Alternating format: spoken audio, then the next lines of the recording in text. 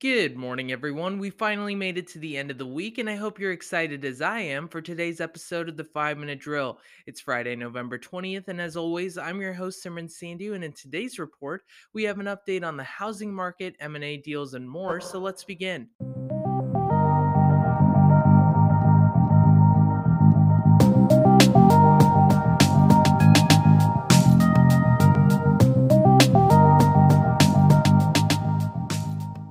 And to get started this morning, we have a few updates regarding the shape of the coronavirus pandemic in the United States. The death count for the virus has officially reached an unfortunate 250,000, with the total number of infections at over 11 million. Not only is this discouraging, but the number of hospitalizations peaked yet again yesterday for the ninth day in a row. In response to the virus surge, the state of California has officially issued a curfew requiring the vast majority of residents to stay at home between 10 p.m. and 5 a.m. Lastly, although the CDC has strongly advised that people avoid any traveling and large gatherings this Thanksgiving, some hospitals like Sanford Health in Dakota are taking the precautions to prepare for the worst and expect a large increase in cases during this holiday season. Now, our second story takes us to one of the nation's largest meat production companies, Tyson, which just announced that they will be suspending managers at a pork plant in Iowa over disturbing comments made earlier this spring. According to the company, these managers were accused of wagering how many employees they thought would catch COVID 19. The claims in question were made in a wrongful death lawsuit by the family of one of the plant's employees who died due to complications with the virus earlier this year. Tyson CEO Dean Banks said yesterday that they will be investigating these claims, and if confirmed, the company would, quote, take all measures necessary to root out and remove this disturbing behavior from our company. Now, our third story today looks at the theater industry, which continues to struggle both in the US and abroad, leaving many companies to look for a financial lifeline.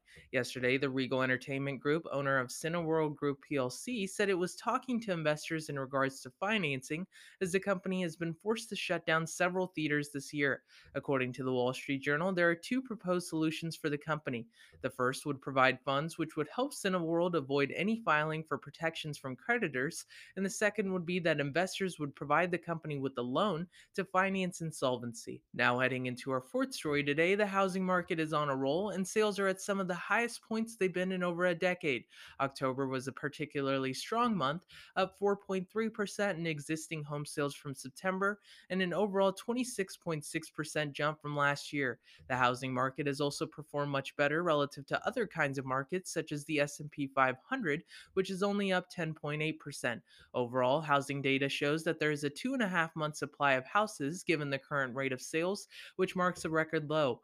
Now, for our fifth and final story today, the news media company Buzzfeed entered a stock deal with Verizon Media and agreed to acquire Huffpost. The acquisition of Huffpost stems from a larger deal between Buzzfeed and Verizon Media, as the companies plan to combine content between their platforms while considering opportunities for a collective advertising deal.